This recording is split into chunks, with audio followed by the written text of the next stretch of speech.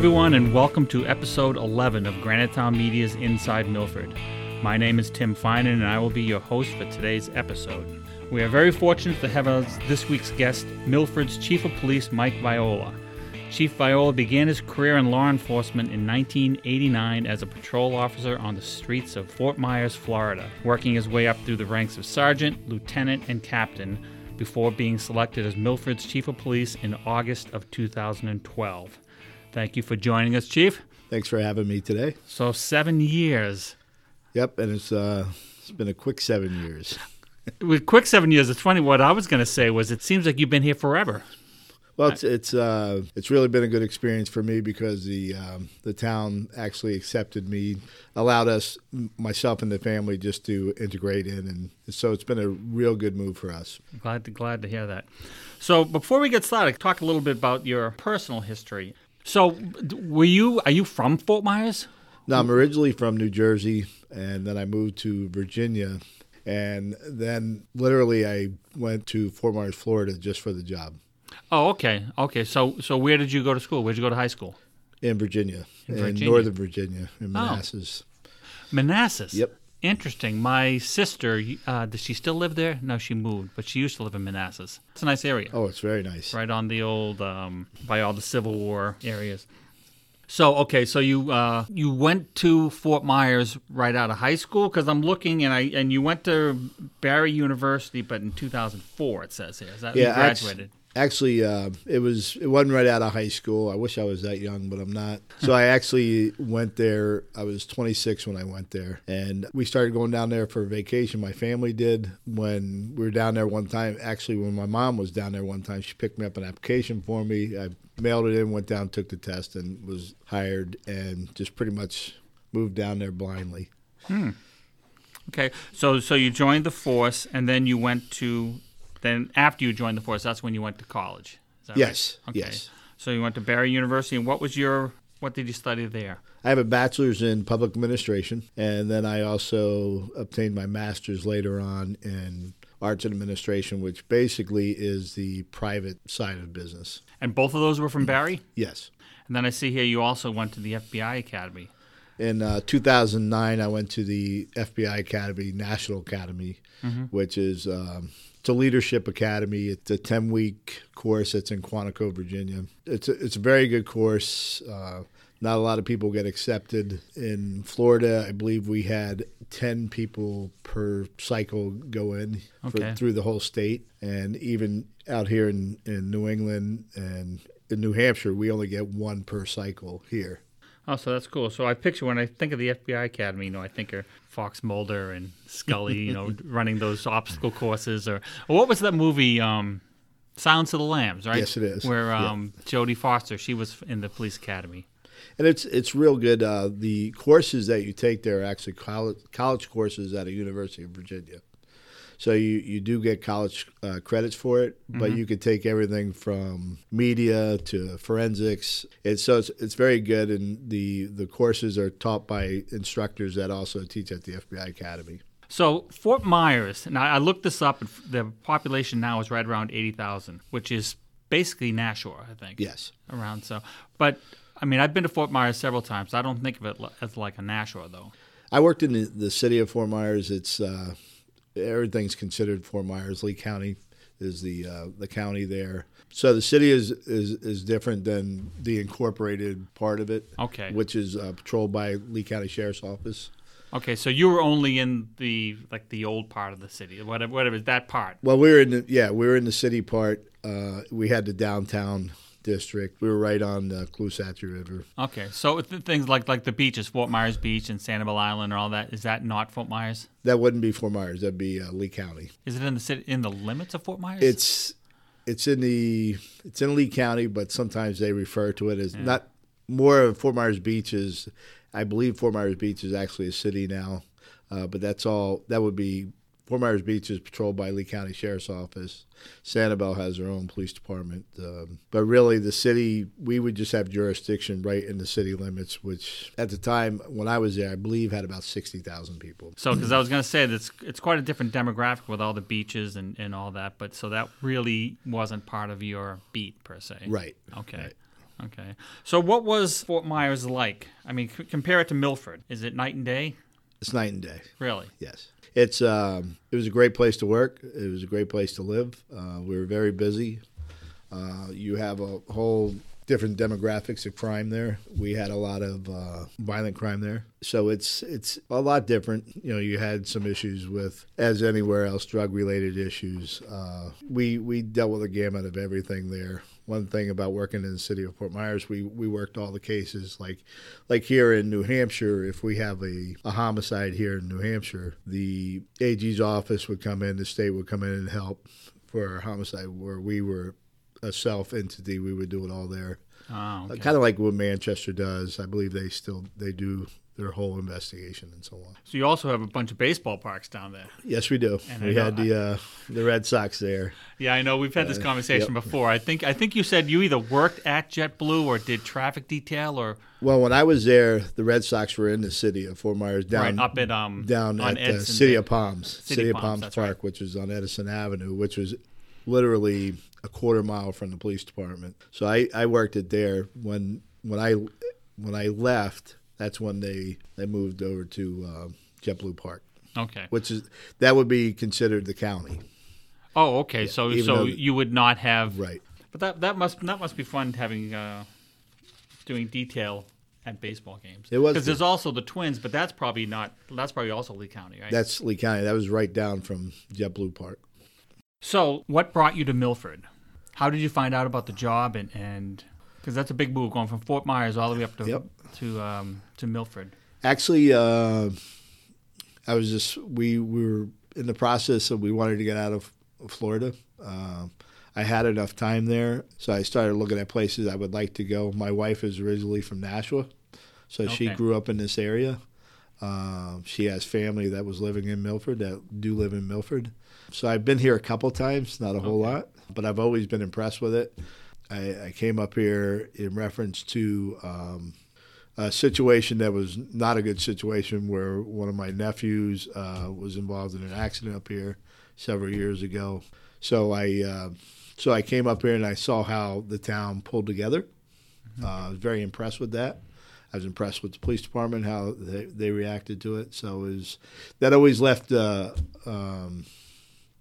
positive and a negative thought. You know, for such a bad situation I had, it was very positive to see how the town rallied around. So it was good to see a town. I'm not used to a small town, so it was good to see it. And when we started looking for places, we said, these are certain states we would like to look at. And how did you find out about the job? It was just advertised, actually, and we were looking at mailing it. lists that all potential police chiefs get? Yeah, I started when I started looking around for chief's job, and again, I really enjoyed Fort Myers. I didn't have to leave, but we felt like our kids were still young because I have 5 boys. 2 of them were in high school at the time or just getting out. I had 2 young ones. Or 3 young ones, I'm sorry, that were still in school. And if we were going to make a move, we needed to make the move then before they really, they were still in elementary at the time. Mm-hmm. So when we got here, they basically, I believe they were in 2nd, 3rd, and 4th grades here, or 3rd, 4th, and 5th. So so they've been in the school system all along, and we've never looked back. Great. So let's get into Milford, the police department here. So let's start with just like an overview of what we have. So how many employees do we currently have? We currently have 38 employees. We have 27 sworn officers. We have 1 prosecutor. We have 4 full-time administration staff. We have 4 part-time admin staff, and we also have the 2 traffic safety aides. So you said 27. That includes yourself, I'm guessing? Yes. That includes and all the captains. That's all the folks in uniform most of the time. You mentioned the traffic aides. So those are the crossing guards, right? Yes, they do a great job. They've been here well over 20 years. Julie and Jody, everybody knows them. Mm-hmm. They've just done a fantastic job, and they make life a lot easier for us. Oh, yeah, I'm sure they do. Now, do we fund them completely ourselves, or does the school help out at all? They help out. We fund one, and they fund the other. Oh, that's a nice compromise there. And you mentioned the prosecutor. I don't know whether the roster online is correct, but is it Corinne Brops? Yes, Corinne. Corinne? Yep. So what is this is a genuine question because I don't know how it works. The prosecutor obviously prosecutes cases that are brought by the department, really. Yes. So that would be if somebody is arrested for breaking and entering or something. They would go to the Milford court. Yes. And the prosecutor. Pretty much misdemeanor cases. She would prosecute the misdemeanor cases for us. She would take over the investigation. The prosecutor part of the investigation. But larger cases would not? The felonies would go to the county's attorney office. Okay. And they would do that part of it. Okay, so the prosecutor is always local, always goes to Yes. the new court down And there. she also acts as a liaison between our department and the county attorney's office too. So Okay. she's very helpful. She's really done a great job for us and is very involved with a lot of our cases and works well with the officers to make sure that we bring a good case forward. So the two captains, so we have two captains, Captain Fry and Captain Pelletier. So how are their duties split? Do they have separate duties and they're responsible for separate things, or are they basically there's two of the same position? No, it's Captain Craig Fry. He's in charge of operations, which is basically your patrol. You might see him out. He looks over the details, make sure that we have proper staffing out there. But he does everything in reference to patrol. Captain Pelletier he's our support captain. Which would involve detectives, the school resource officers, juvenile officers fall under his command. Okay. Also, would be responsible for internal affairs investigations and really anything. Okay, so all the officers report up to one or the other. Yes. And do they both patrol themselves? Do they ever go out on calls? They will go out on calls. They are in the office quite a bit. Also, we also have the 5 sergeants that work the road, which 4 of them are on the road, and then 1 of them is in detectives.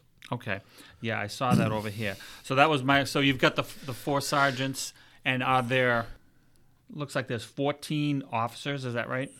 We have a total of 19 officers altogether. So we have the officers on the road, then we have 2 detectives, then we have an SRO.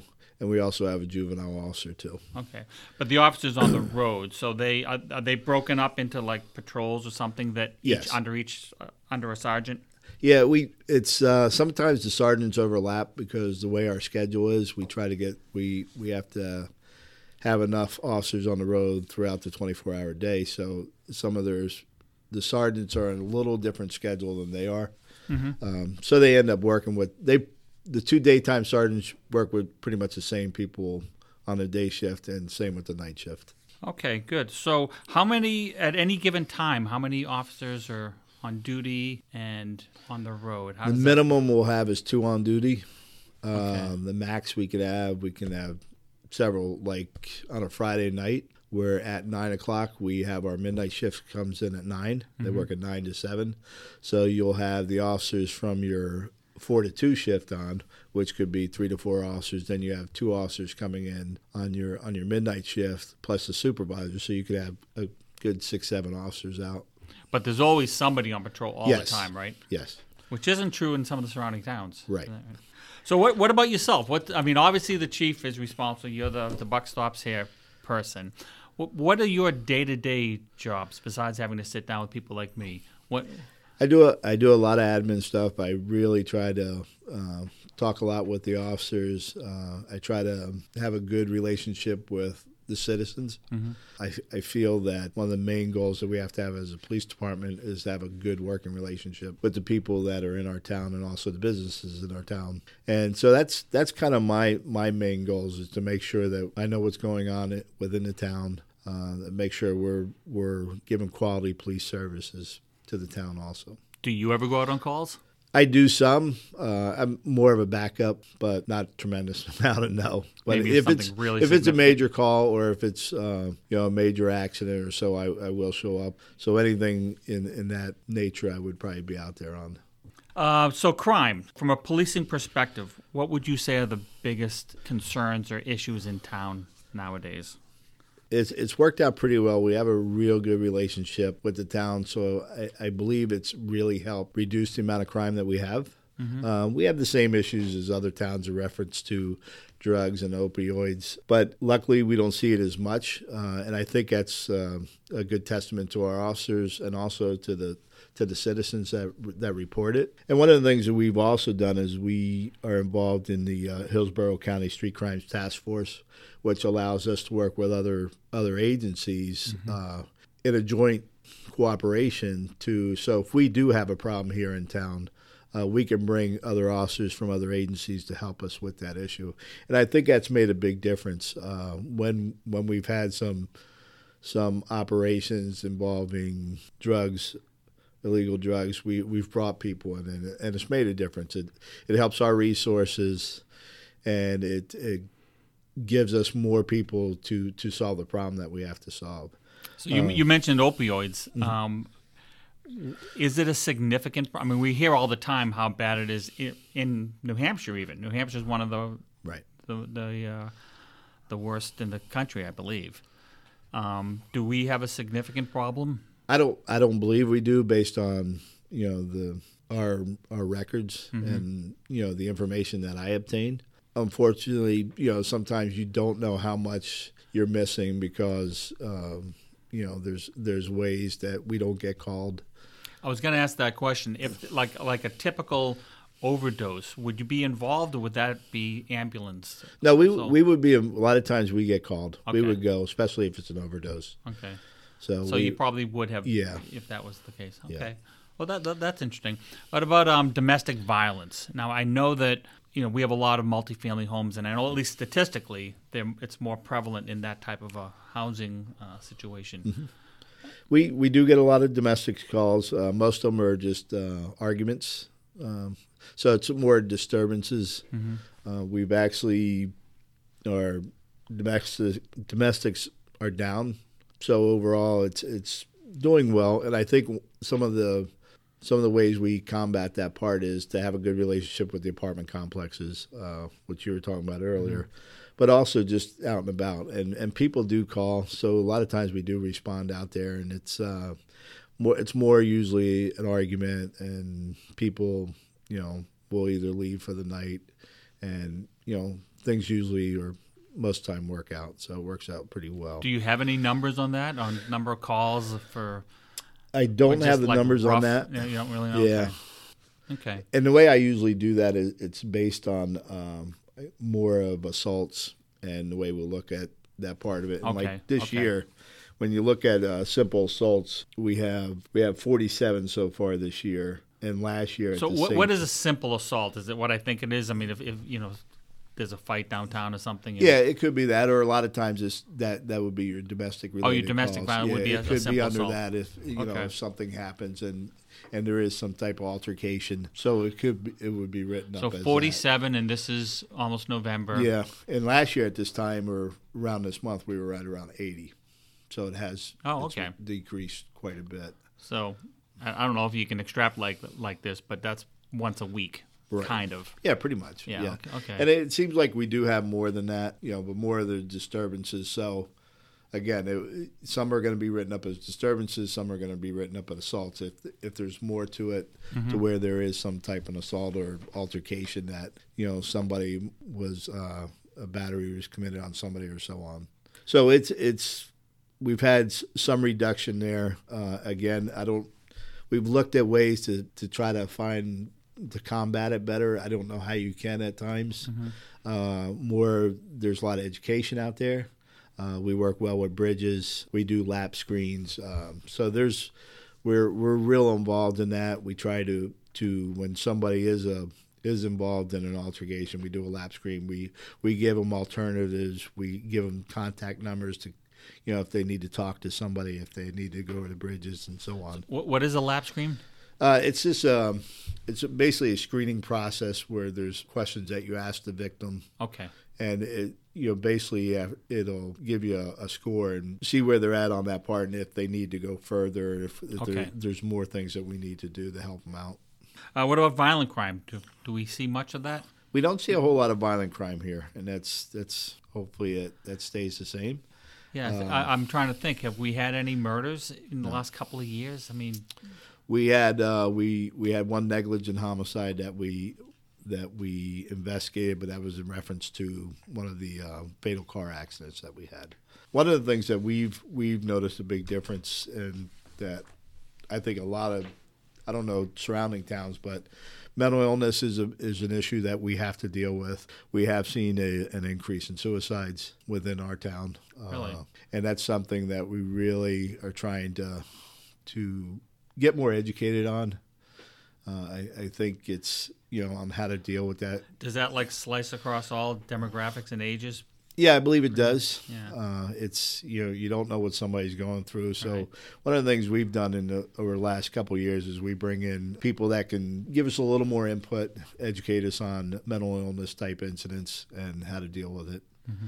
And it just sometimes, it's, again, you're getting into this time of year with the holidays and some, you never know if it's going to increase. So hopefully if people are having those thoughts, they reach out to whatever they can to try to help them get through these tough times. We're here if anybody needs us.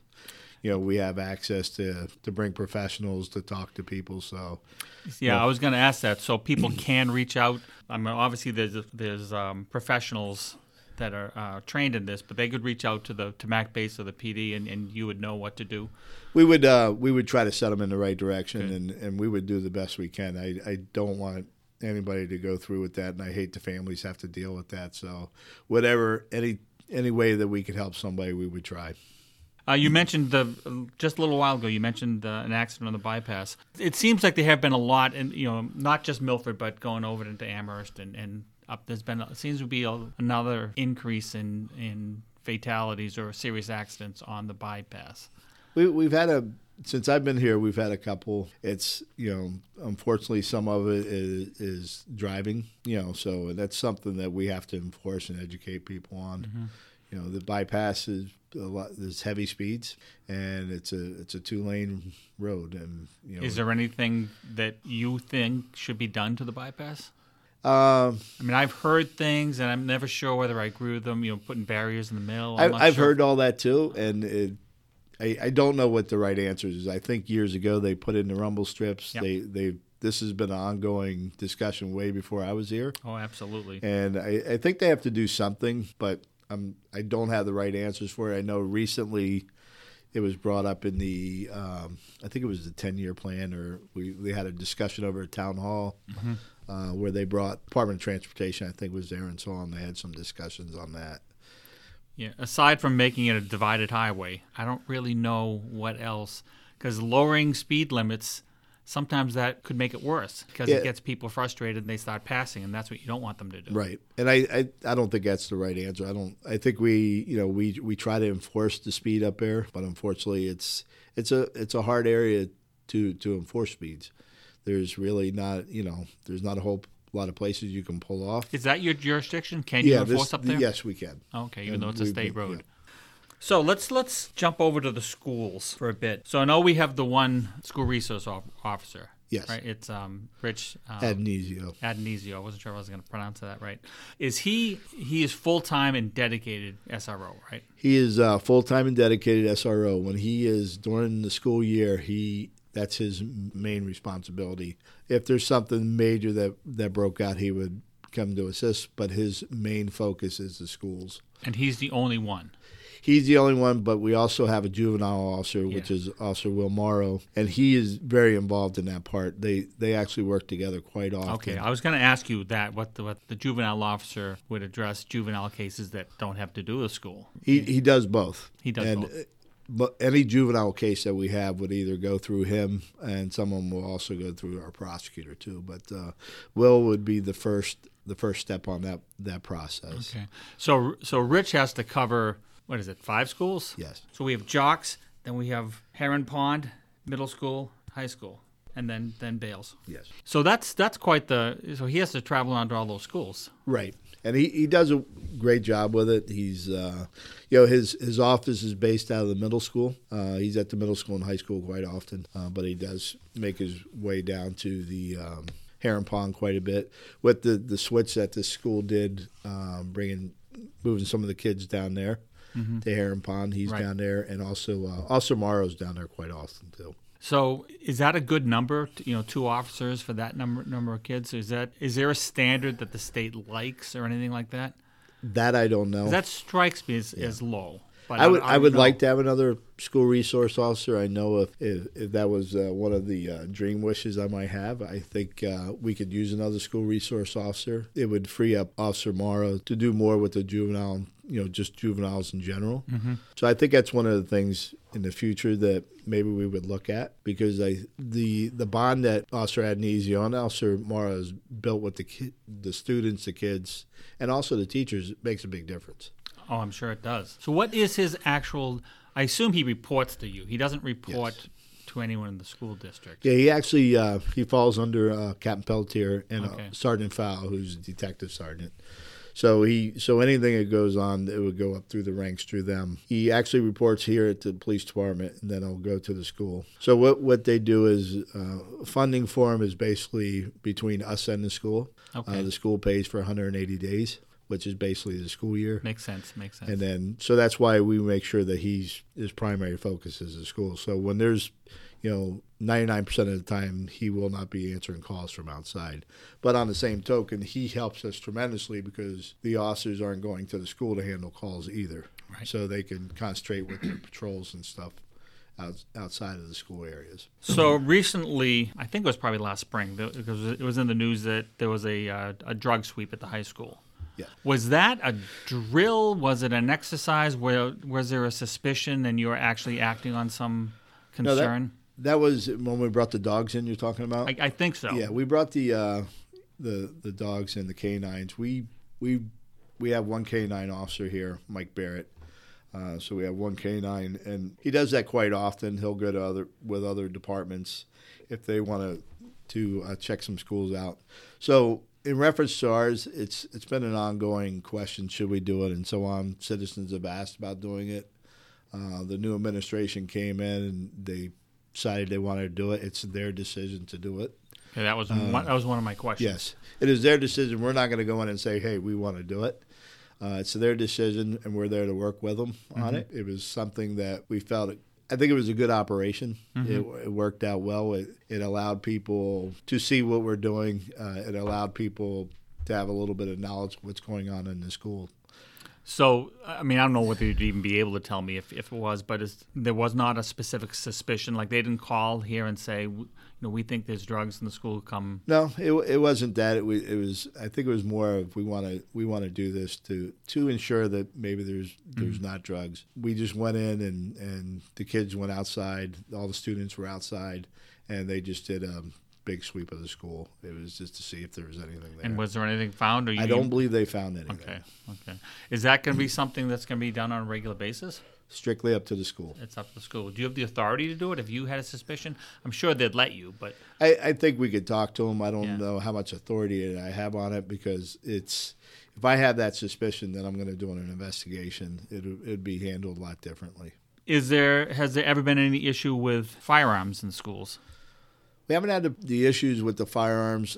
A couple years back, one of the things as a town we looked at was trying to see if firearms, we could have it to where nobody can bring firearms to the school. This state is one of the only states around that allows adults to bring firearms in the school. So when you think of Safe School Act, that's for students. Right. So, but still, we're one of the few states, I think there's only 2 states around that allow adults to bring firearms to schools. Yeah, that's disturbing. And it's not even, I mean, I could, as a parent or a guest or whatever, I could also. It's not just like staff. Right. No, it's now in reference to staff, I believe that would be a school decision on that. In reference to parents and people going, that's what we wanted to get more clarification on when we looked at this a couple of years ago. And the state allows people to carry firearms on school property. Has there ever been any discussion about metal detectors at the high school that you know of? If there has, been very vague. Mm-hmm.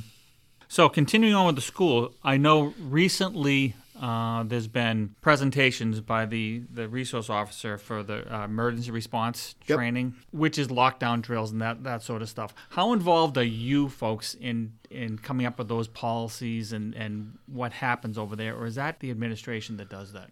We were real involved in this part. It was a joint working relationship on that, but really Officer Adnesio was the main push on this part of it. He did all the preparation for it. He came up with it. He worked with Captain Pelletier to come up with we call it the ELR, Emergency Lockdown Response. And it's a big change from what it was before. That was, I started listening to Granitown Media recorded it, and I started, but I didn't listen to the whole thing. So what has changed? And what was the impetus for the change? Well, I think across the nation, it's changing the way you deal with active shooters, and especially school active shooters. So we've actually, Officer Adnesio did a lot of follow-up on that, and what we came up with is this new system is not just you're going to lock the doors and hang in. It's more, it puts more responsibilities with the administration and also the teachers to make decisions. There's more, especially for the high school, there's more that the students can do. They're more involved. So it's more involvement all the way around, where instead it used to be you'd lock your doors and close everything down and then wait. Now there's a lot of things if you can evacuate, you evacuate. If you have to go hands-on as a last resort, you go hands-on as a last resort. It's just a big change of thought, but I think it's happening across the nation that way. Yeah, that strikes me as a good idea, because I would think most of these cases, these active shooters are students.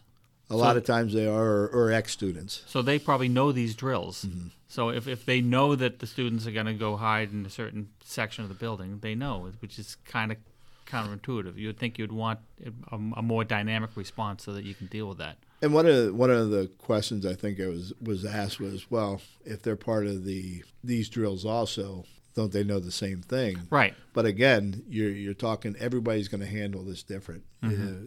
If you're a teacher in my class, or you're a teacher in your class, you might handle that situation different than I'm going to handle that situation. So you don't know which way it's going to go. This is more about a lot of clear talk. There's somebody in the building, they're on the north side of the building, whatever. If you're on the south side of the building, you might be saying, let's go. We're getting out of here. So it's a whole change of thought.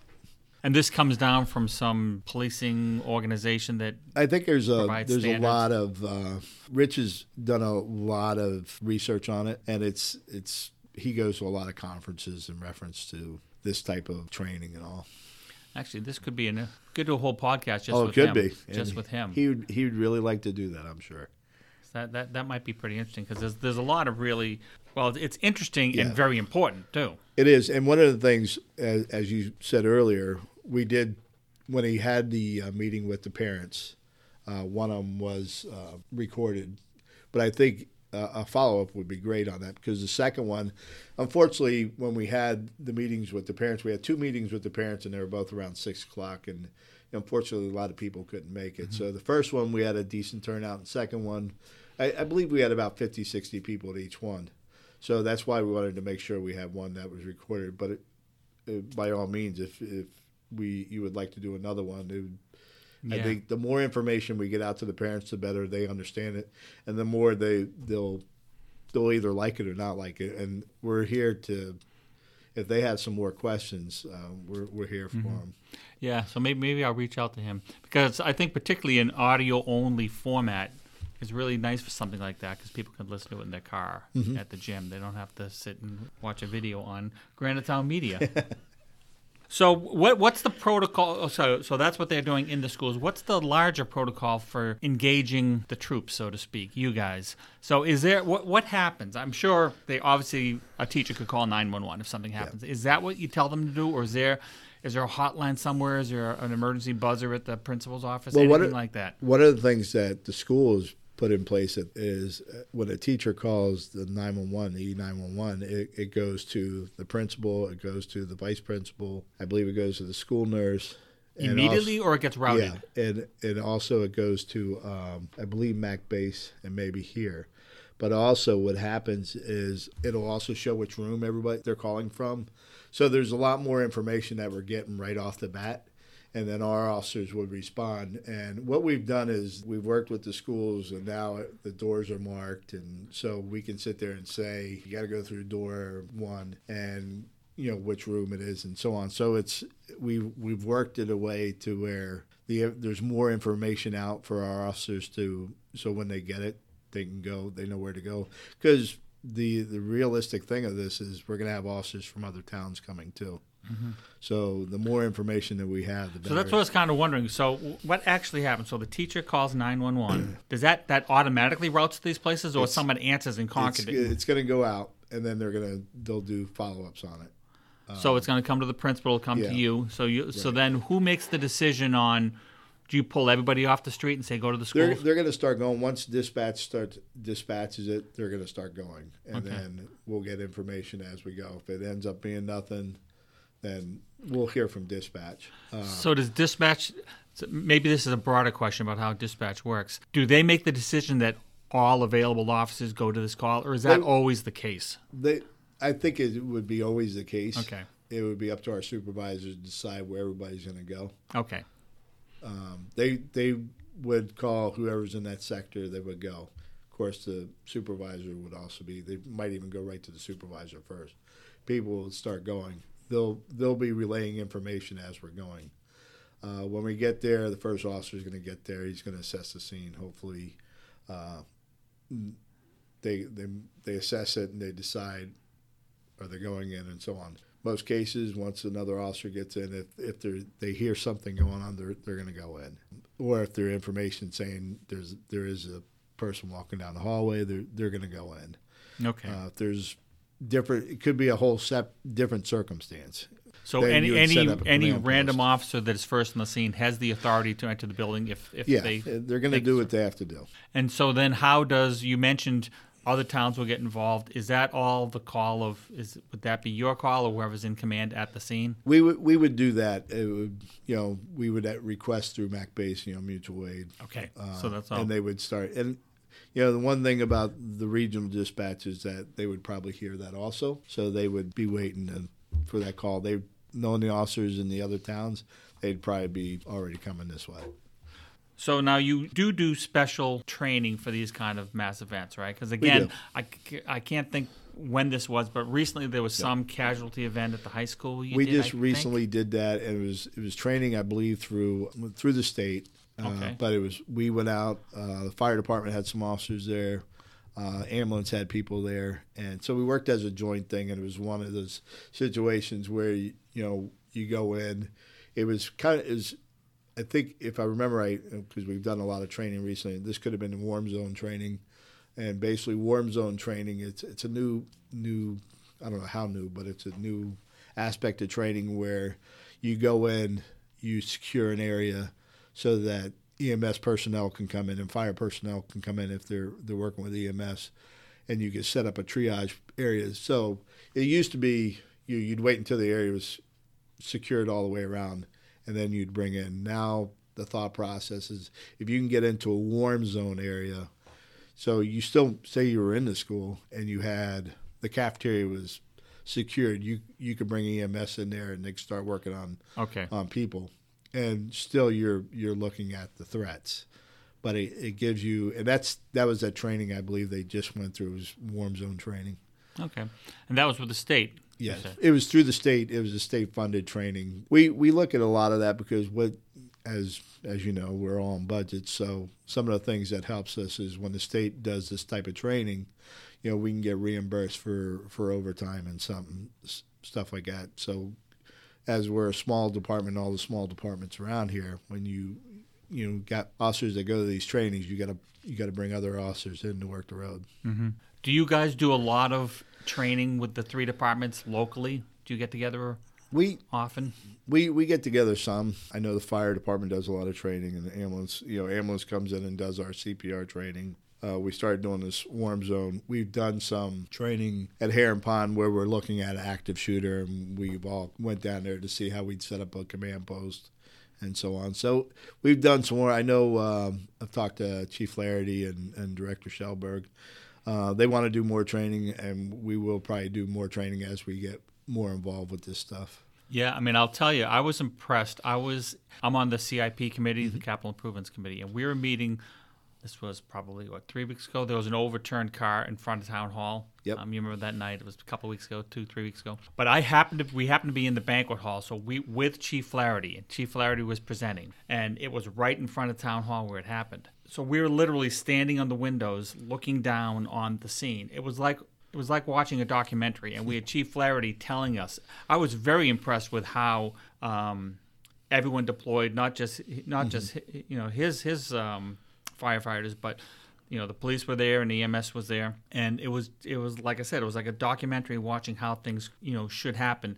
And Chief Flaherty would be saying, okay, now he rated to see if they needed him, and they didn't need him. We didn't see it till after it had occurred, so everyone was already there. So he was telling us, okay, the next thing is they're going to need to disengage the battery before they can get the jaws of life out.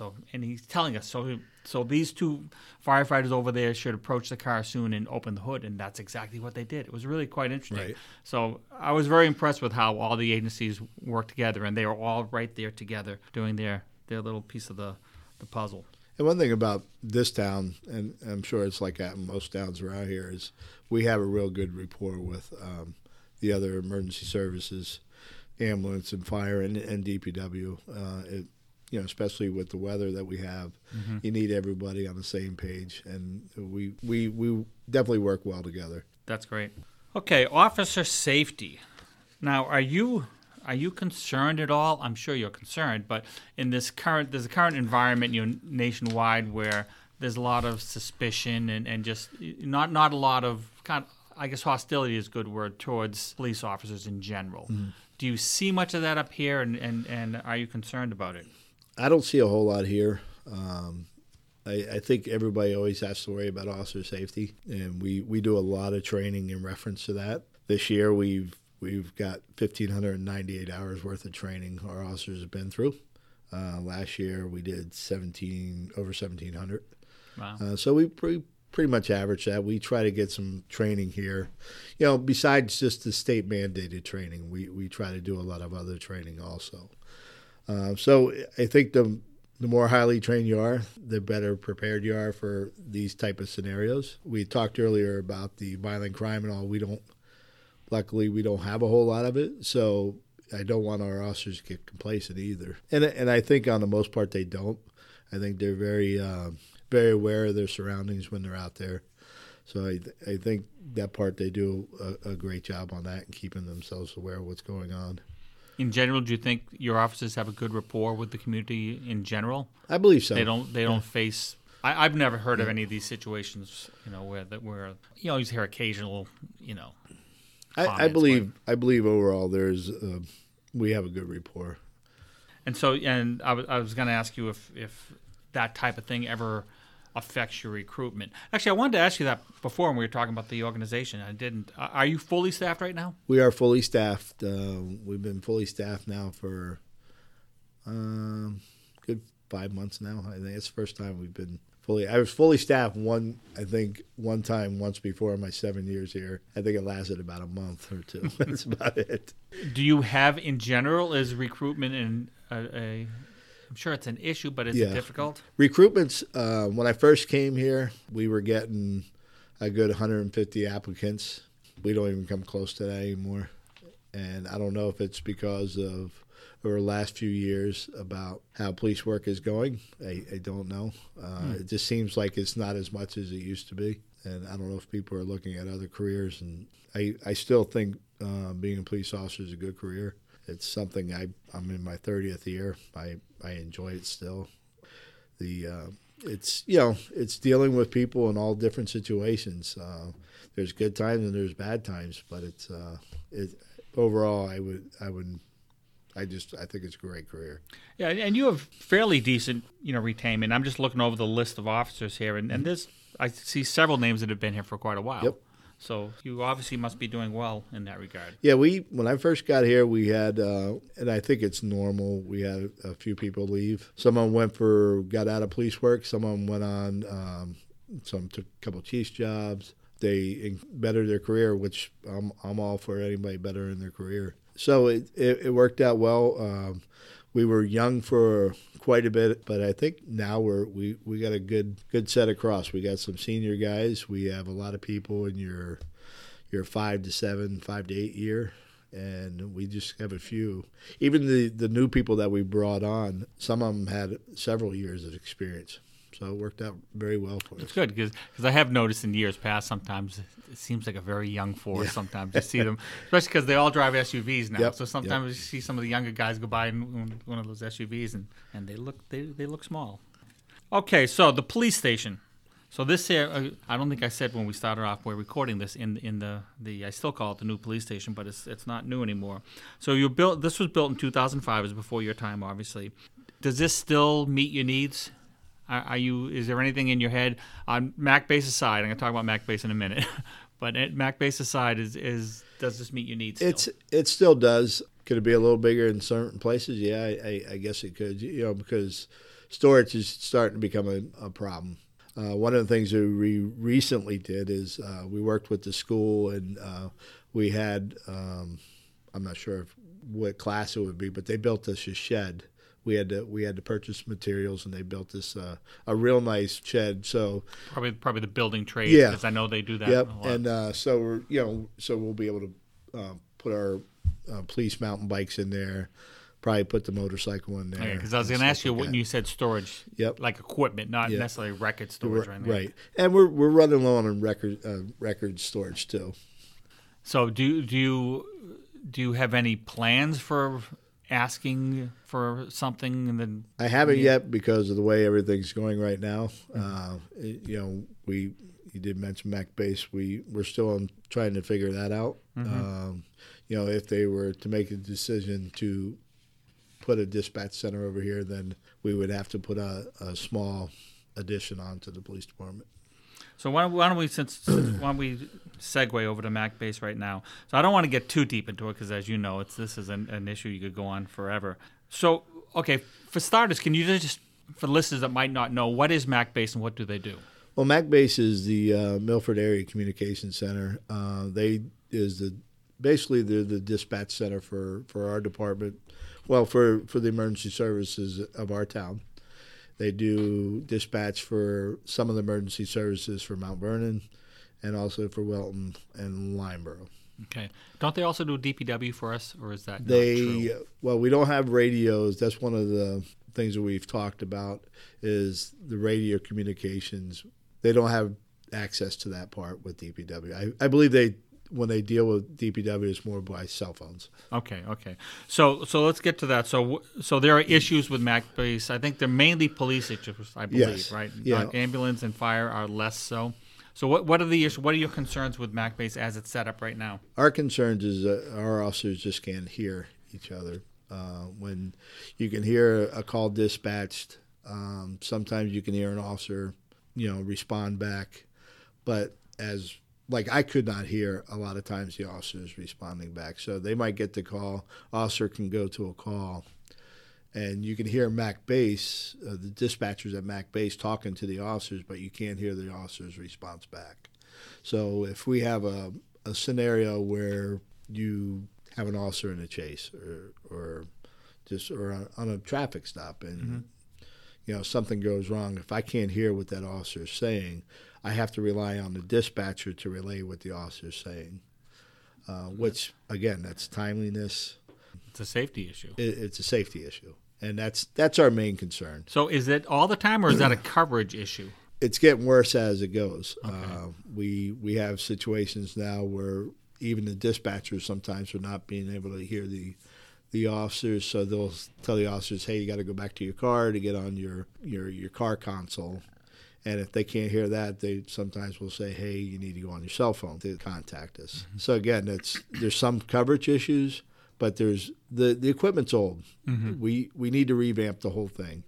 And so as a town, we have to decide which way we're going to revamp it. So the options would be fix Mac Base or just say it's time to make it Milford only. Right. That's the options you have, and the discussions have been going on for several years. They have. But the bottom line is it has to be fixed, and everybody that we've brought in has basically says you need a whole new system, and so that's the one thing we all know. And what'll happen 5 to 10 years from now? Are we going to run into the same issue again if it's still operating the same way it does now?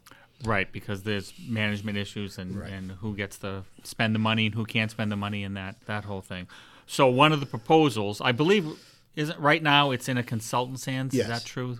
You've hired a consultant. Yep. And they're going to make a recommendation? The town has hired a consultant based on the vote of the citizens. And then once they're back, I believe they're supposed to be back around December 16th in that area, and with a report. And then the town will have to make a decision on what they're going to do from there. Okay, so are they? Is the consultant just addressing technical issues? Are they going to make a recommendation? We think it should be one municipality as opposed to multi. I believe they're going to look at everything. Okay, and make a decision. So hopefully it'll be an actionable yes. recommendation and not just fuel for another year of arguing. Right. I mean, I think it's time for it to get done one way or the other. And no matter what happens, they have to fix the system to where the officers and anybody in emergency services can communicate effectively. Absolutely. I mean, it sounds like a no-brainer to me. So let's hope that gets taken care of real soon. All right, community outreach. I know you folks have several programs. What sort of things are you doing these days? I mean, we've done National Night Out. We've done that for the last 3 or 4 years now. What is that? That is National Night Out. It's the first Tuesday of August of every year. It's a national event where you bring people in. It's a community event. It's a lot of police departments have it. It used to be you'd have your neighborhood patrols, neighborhood watch. They would all meet for these things, and it's gotten to a point where it's a major event, which we have down at Emerson Park. We bring a lot of people. We had a great turnout this year. We end up cooking hamburgers, hot dogs. Okay. Cast comes out. Some other agencies come out. We've made it in our town here. We've made it to where everybody you have almost like a touch a truck event. So the fire department comes out, brings in some of their equipment. DPW comes out, ambulance. Okay. So we all work together to have a nice event. So, but that's one of the things we've done. We've brought back the Halloween parade for the kids, which last year was the first year we did that. That's for quite a while. Yeah, and everybody seemed to really enjoy that. We've done stuff in the library, the books and badges. We do the Santa on the Oval. We do the Stuff a Cruiser, which again that brings in toys for the kids who need toys. We just did the Truck or Treat with Boys and Girls Club, so we've worked with Boys and Girls Club. Last week, right? Yep. We also do outreach where we will go to Ledgewood Bay, meet with seniors there, talk to them about scams. We recently, it was more last year, we did a presentation on scams, so elderly abuse. That's actually pretty frightening because I know some elderly, and for whatever reason, they're very susceptible to it. And trying to explain to people, no, don't answer them. And that's another issue that we're running into around the town is these scams that are going out. Recently, we've worked a few cases where people have lost a decent amount of money in reference to that. So again, people should be aware of what's going on. They're getting real good at what they're doing. They are. So it's hard to know. And the other thing we did, one of the things that we're really getting involved with is Captain Pelletier just recently went over to the medical center and met with a group of people that are dealing to talk about how police should deal with people with dementia. So it's a good program. It helps us learn. They also know where we're coming from. So we're really looking into stuff like that. Good. You mentioned books and badges. I hadn't heard of that before. What is it? Basically, you read to kids? Yes. Oh, yeah. That's nice. Usually Matt Fifield is big on that, and Sean Pelletier usually go over. Will's done it. Will Morrow. A few of the officers went over and done it. Do you still do the Good Morning Milford program? Still do the Good Morning Milford. Every morning people call in to check in. So can you just talk about what that is? Yeah, basically what it is it's kind of like a check-in. People can call in, want to make sure that they sign up, and what happens is they call in every morning, call our front desk, our admin assistant there. Usually it's Valerie during the week. Valerie works. She just makes sure everybody's good. And if they don't call in, we would send an officer out just to make sure it's kind of like a well-being check to make sure everybody's doing well. So this would typically be elderly or Yes. maybe disabled, shut-ins type stuff. Now, I don't think you still do this, and I've mentioned this to you before. Before you were here, the agency used to issue trading cards. Yes. Are you familiar with that? I think I've talked to you about it before. It was a really great idea, I think. All the officers, every officer, chief included, had a set of trading cards with their picture on the front and their stats on the back and, where they went to school and grew up, whatever. And they always carried it with it. And this was when my kids were younger. That's why I'm familiar with it. And every officer had the cards with them. And the game was all the kids wanted to get a card from every officer, but they had to approach the officer to ask. So you had to go up and, say, Chief Viola, my name is so-and-so, and you'd give him the card and, shake his hand. And it was, for a while, it was very popular. All the kids were like, oh, we have to get, I think it was Sergeant Fry at the time. We had to get, but I think those kind of things the kids love. And we've looked at that. Somebody approached us a couple of years ago about that. Oh, really? Getting back into that.